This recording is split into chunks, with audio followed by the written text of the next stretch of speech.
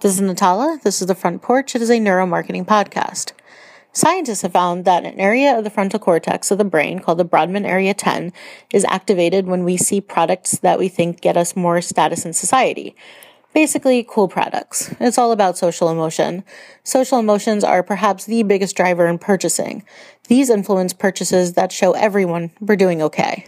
And when we show people that, we show them that we've got good genes. We increase our societal status.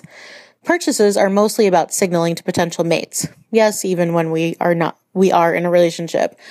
So that new Vera Wang black dress, the Armani tie, sure, they're nice looking, but they also raise social status. And what happens when you do that?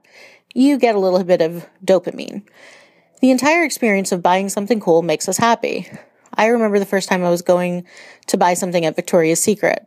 I was just buying some perfume. The whole store is obviously about looking sexy. Every banner down to the scent and the way the fixtures are set was about being sexy and cool. An attractive salesperson walked up to me and asked if she could help me with anything, and she complimented my necklace.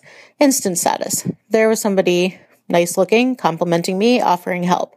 I told her I needed some perfume, and she responded, "I've got just the thing." Soon, I was at the register feeling great. She wrapped up the new perfume and tissue paper, pink to be exact, and put it in a really nice Victoria's Secret bag, so I could walk around the mall and get a little bit of status that I just stopped at a cool, sexy store.